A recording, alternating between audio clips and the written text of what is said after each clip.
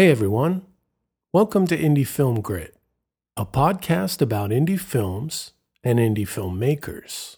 I am your host, Timothy Patrick, but you can call me Tim.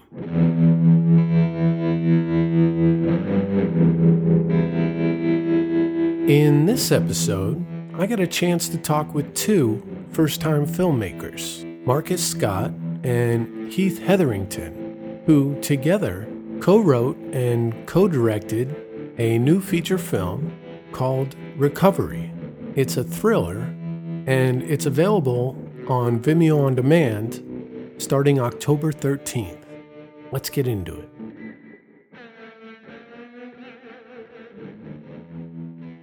And here we are with Heath Hetherington and Marcus Scott. How are you guys? Thanks for being on the podcast. Thanks for having us. We're really good. Yeah, really good. Pleasure to be here. Great. Now you guys made a film called Recovery, and in July, it was at the Miami Film Festival? Yeah, that's correct. So it was actually the first film festival that we got accepted to. So back in July, and then from there, it's been picked up at a couple of other film festivals, and it's received a few other awards. That's great. It's a feature film, and it's a thriller. Yeah, well, we initially wrote it as a horror, but then as we were going through it, we wanted to give a bit more depth to the villain or antagonist. So as we added more in, it sort of became more dramatic, and then sort of moved from a horror to a thriller. Is this your first film? Yeah, it's both of us. It's the first film that we've created. I've done, just to confirm as well, I'm Marcus Scott, the other voice was Heath Hetherington. I've worked on sort of little bits, independent stuff, just sort of run-ad sound, very low-level things. So this is the first time I've done anything like directing. Not even a short before this. This is Heath's first project of any kind within the film world. Mm-hmm. We actually had the idea, the way it came about that we made this was I've always wanted to work in film, and we met up in January of 2016, and I just suggested the idea to Heath. Over the next couple of hours, we'd met in a bar, we had a few drinks, and then just from there, based on a sort of log line, somebody goes out drinking, passes out, and is kidnapped. We developed that into the basis of the film that we've created now. Now, I have never co-written or co-directed. What was that experience like for you guys? So, well, the writing part of it was fairly simple. Essentially, Marcus wrote the sort of meat of it initially. So he came to me with, I think at that point that we had about 40 pages, and very stock standard dialogue and that sort of thing. And then I went through it, I think we should add things in here. We should change this dialogue. We should do that.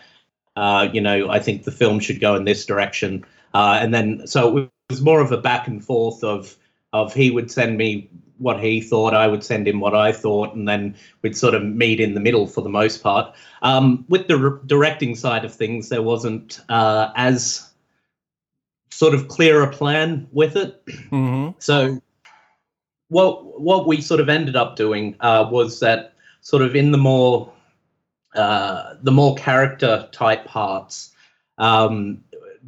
Marcus took over that. Anything that involved any sort of like the fight scenes or any sort of blood effects or anything like that, I took over the directing on those. There were a few sort of back and forths where I did some dialogue scenes, but for the most part, that's how it went. That's a good way to split it up. Divide and conquer. Yep. Yeah, there were parts as well where it was a case of that Marcus had to because we didn't have runners, we didn't have a particularly big crew. Marcus might have had to run off to do something, so not to stop the shoot, I would take over. You guys were nice enough to send me the film, and I got to check it out. What struck me is the smart use of locations. A lot of it takes place in the same spot, which, like Reservoir Dogs, it'll save you a lot of money and setups and all that. Did you guys build that into the script?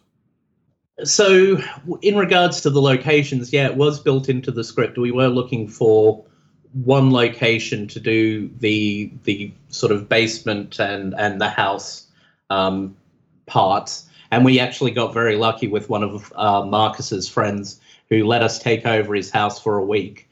Very nice. So, yeah. So it was very interesting. He would go off to work and we'd turn up and do our shooting, and then he'd come home and we'd have these actors filing out the place, and we'd be packing up all the equipment and whatnot. Mm-hmm. In regards to the bar scenes and the party scene's actually shot in my flat, and the bar scenes downstairs are actually shot in the pub that I lived above. Oh. So I knew the owner pretty well, so I got permission to shoot in the bar before it opened. Mm-hmm.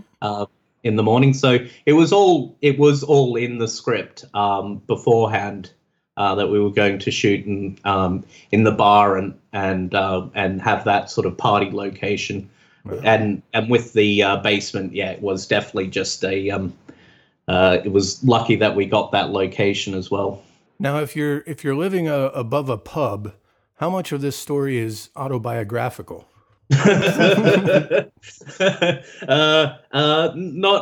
that much. Well, thankfully, I very rarely had trouble making it home from said pub. Right. It was normally just up a flight of stairs, so there's not a lot that can go wrong in that sort of scenario. Now, your production company is OBD Films. Can you let the people know what that stands for? It stands for Orphaned by Dingoes, which is a reference to Heath's Australian heritage. So,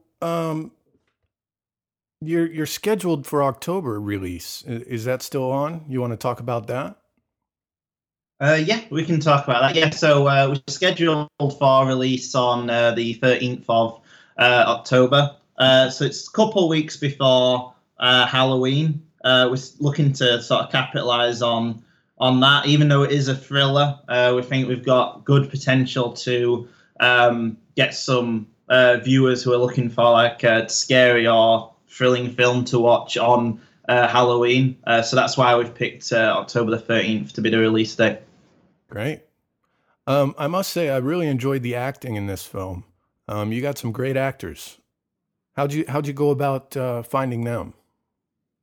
Well, it's interesting. The way that we found most of the actors was through just hiring online. What was the website called again, Heath? Film and TV Pro.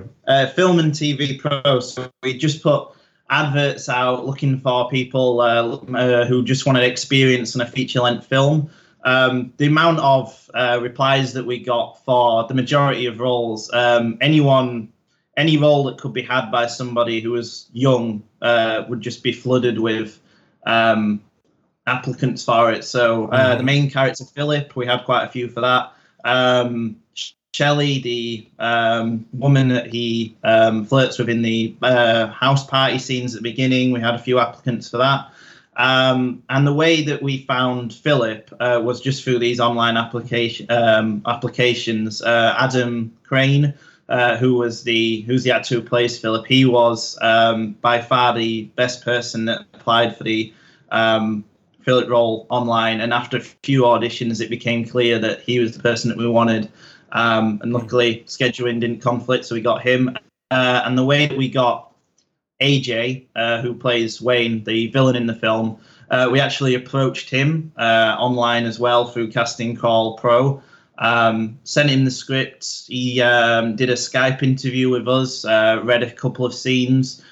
He really got the balance we thought right between sympathetic enough for the audience to relate to him, but also menacing enough to be a authentic threat for the main characters. So he was bringing that balance to the role that other people would sort of go too far in the direction of being menacing.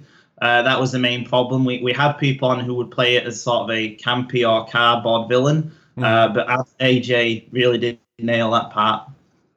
Yeah, I thought he was great. I thought they were all great. I also enjoyed some of the camera angles. Some of the setups were interesting, the framing. Did you two make those decisions, or your DP? Yeah, so with the working with Rob, the cinematographer, he did take the lead on some of the shots.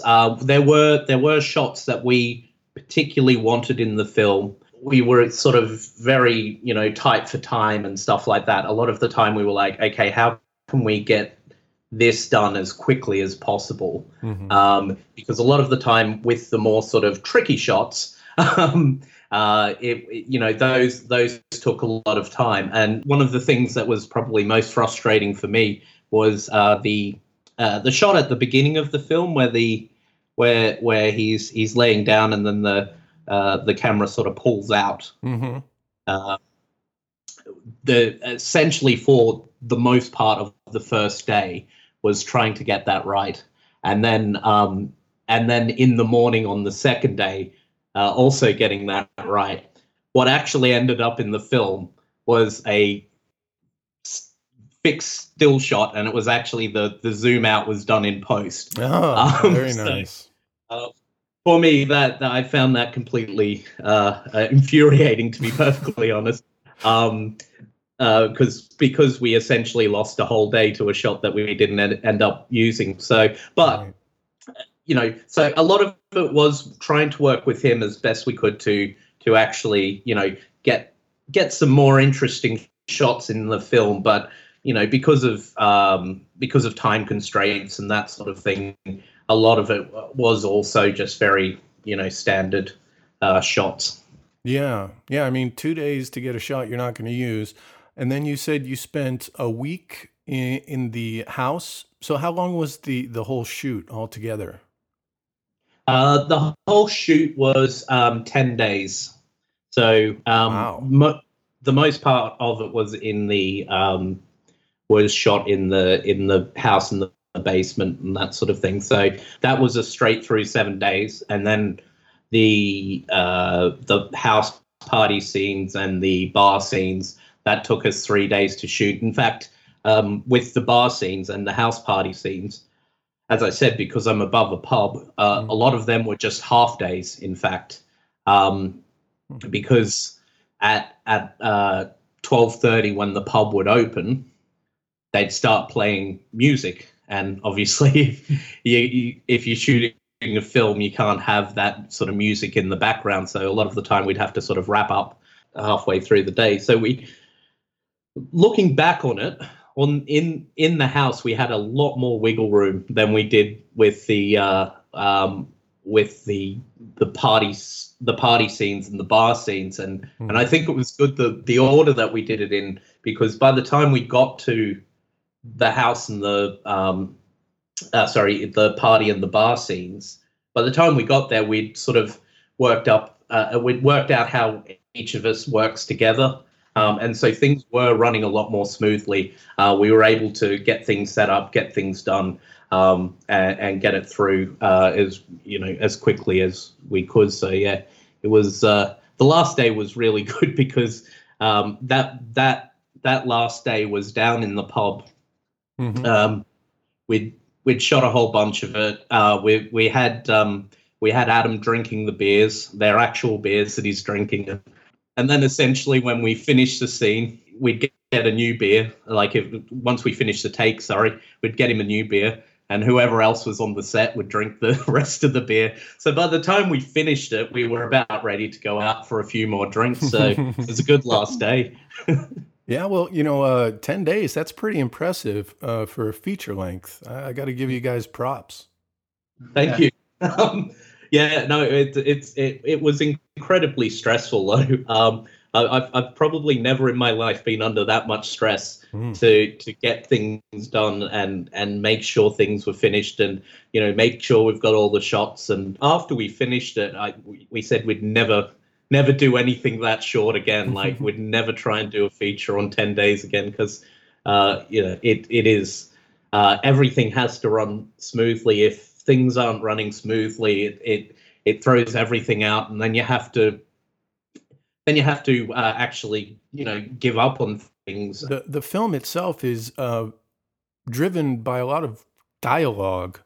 What challenges did you face in shooting those scenes with the actors?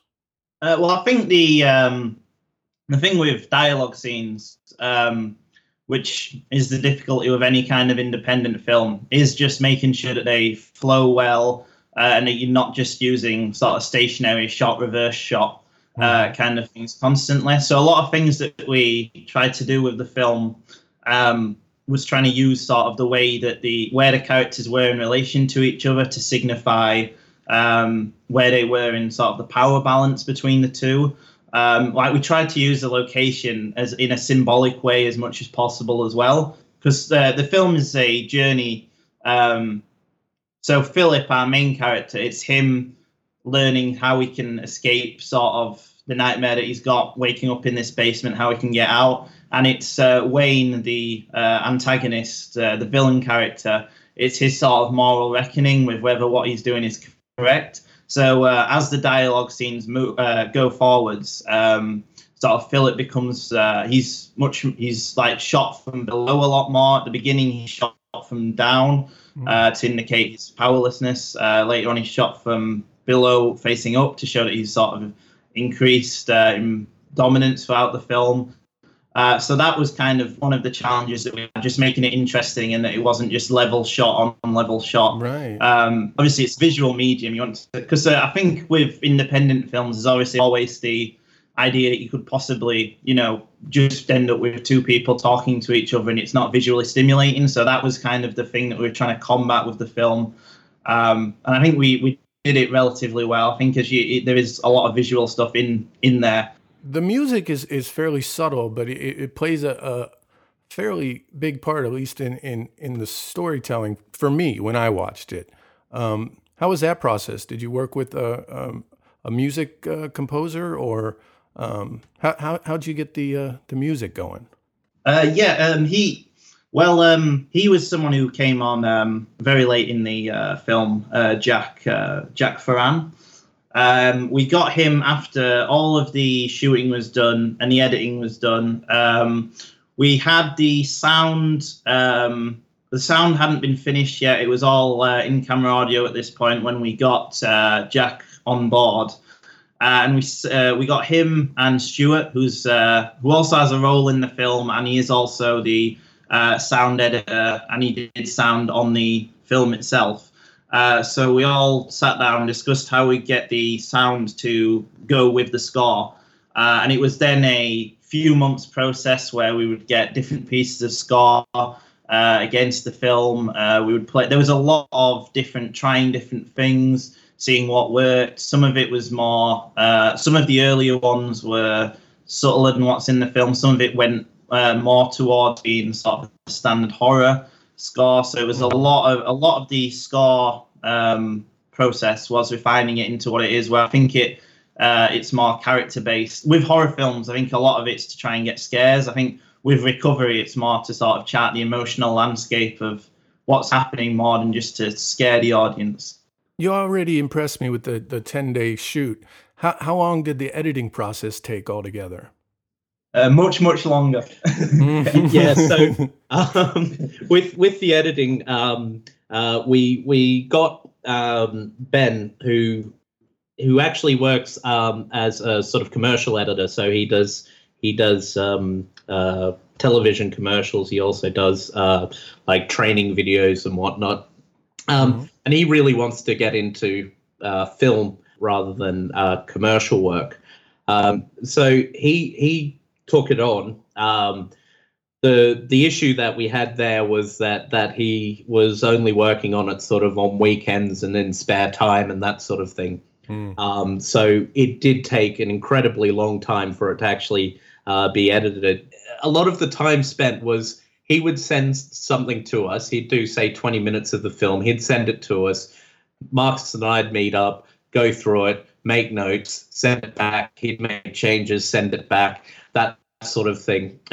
We actually, so it was all done remotely, which I think is potentially what made it a lot longer than it needed to be, because we then, once he'd sort of done the full film, he then came up to my house up in Leeds, and we just sat down and went through the film, and the amount of work that we got done on that day as compared to the back and forth that we had was just phenomenal.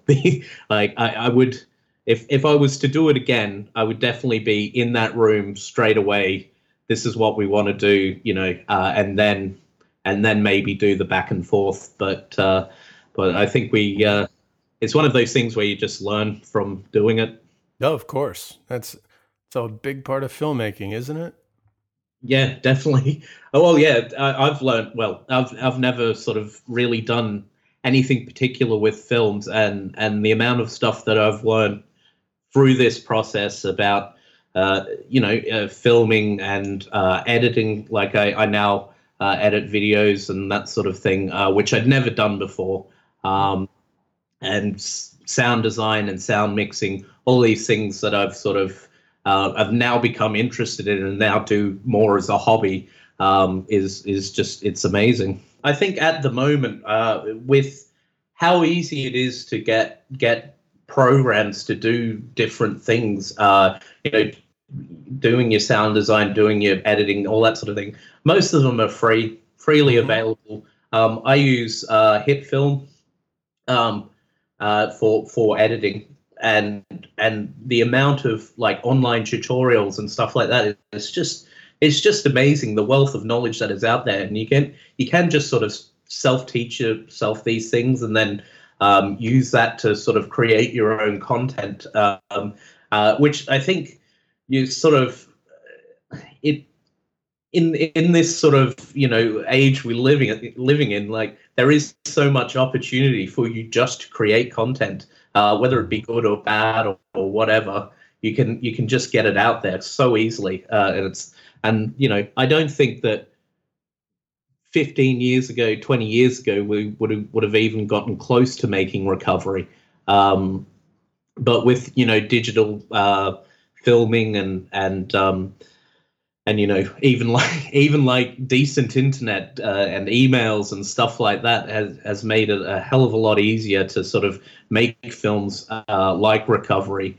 And I think it's something that people sort of also need to realize a bit, is that you can just get out there and make your own things. You don't have to sort of it's not one of those things where you sort of have to wait for someone to give you permission to do it. You just get out there. You find people on the internet or whatever, who are also interested in filmmaking and that sort of thing, and then they help you out. They bring their experience, and you sort of learn together. You create great things.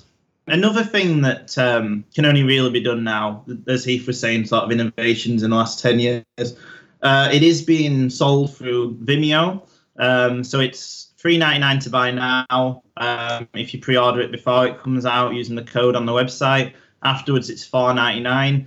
All profits will be shared with actors and crew to make up for the obviously work they've put into it. And that obviously would have just been, that would have been impossible like any time before the last couple of years. Really, we're not relying on a producer to pick it up and put it in the cinemas. We're not relying on a TV or a DVD deal. It's all straight dealing with ourselves. Yeah, Vimeo on demand is great. I'm a big fan of Vimeo. Yeah, it's just opened it up so much to be in the hands of the content creators rather than the people who, it's so much in the hands of directors now rather than producers and big production companies. We think it's a great innovation. you definitely pulled it off for first-time filmmakers. And there's a lot of guys that are going to listen to this and be inspired to take the risk and make their own film. What have you guys learned? If there was like one thing each, maybe that you could impart on these people, what advice could you give? Well, I've got one actually related to locations. It's kind of a small one, but I think it goes to like a bigger theme. So I think what I'd recommend for anyone who's shooting in a location, we were kind of lucky because it was sort of a friend's house, so we could get away with more. I would say no matter what location it is, take a lot of photos on like your phone, or like Polaroid camera, whatever you've got, something where you can save the photos beforehand, so you know how to put it back together exactly as it looked sort of at the beginning. Because sort of one of the things we did with this was obviously there's some violent scenes in it. Things get sort of pushed around a lot. So after we'd filmed it, we sort of left the location not as it was at the beginning, and so a lot of work that we had. So we didn't. We could have treated the sort of house we're in better, and sort of afterwards.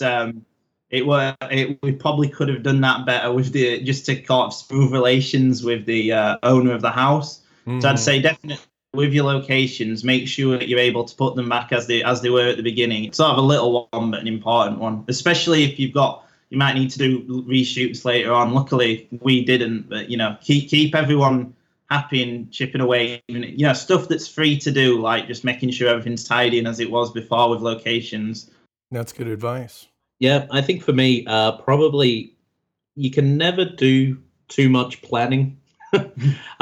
With recovery, I one of the things was that we got there in the basement. There was actually a large window in there, but it was covered by a bookcase. So when we took the bookcase out, there was obviously this large window, which would create a bit of a why don't they just get out the window type scenario. Oh, yeah, right. Yeah, so then what that ended up meaning was we had to go down to the local hardware store. I had to buy some plasterboard and essentially create a new wall. Had I sort of had a bit more time to plan, had a bit more time to think about it, there is something to be said about making sure that things work, making sure that the location is right, making sure that the lighting's right, and all these sort of things. Because as soon as you go to set something up and it doesn't work, that's going to eat into your time. And if you can do as much as you possibly can before you get on set to make sure everything is working, that is time that is not wasted. Well, Heath, Marcus, I want to thank you for being on the podcast. This was a great conversation. Thank you for having us. It was a really good conversation. Yeah, thanks for having us. And we look forward to promoting further films on here. Yeah, I look forward to seeing your later films and how the filmmaking career progresses. Thank you very much. Thanks. It's been a pleasure. Well, that's that. I hope you enjoyed this episode of the Indie Film Grit podcast. Feel free to check out the show notes at indiefilmgrit.com. Follow us on Twitter at indiefilmgrit, and subscribe to us on iTunes. Well, I should really wrap this up, but before I go, let me ask you something. Do you have the courage, the passion, and the perseverance to make indie films? Do you have enough indie film grit?